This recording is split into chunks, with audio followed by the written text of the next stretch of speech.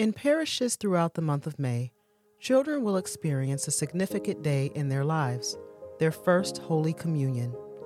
For them, it is the beginning of living a Eucharistic life in which a deep intimacy with Jesus is shared.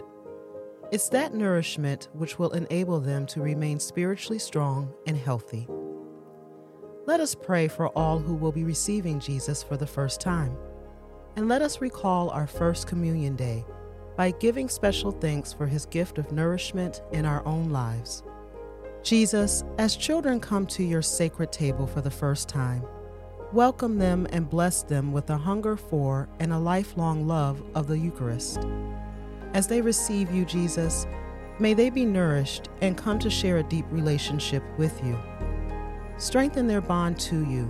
Give them a special love for the Eucharist. Mold them into the living stones of your church.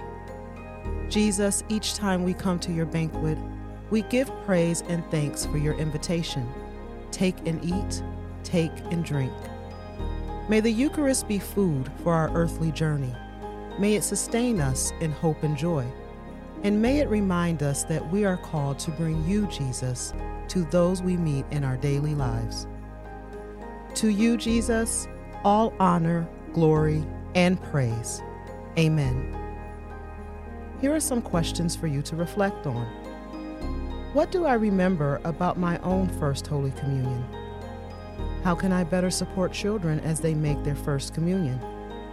What are some other ways I can bring Jesus into my daily life? On behalf of everyone who put this episode together, thank you. To help us continue all of our efforts, including our podcast, we ask that you consider supporting OLV Charities. To make a donation, please head to olvpodcasts.org. We appreciate your support.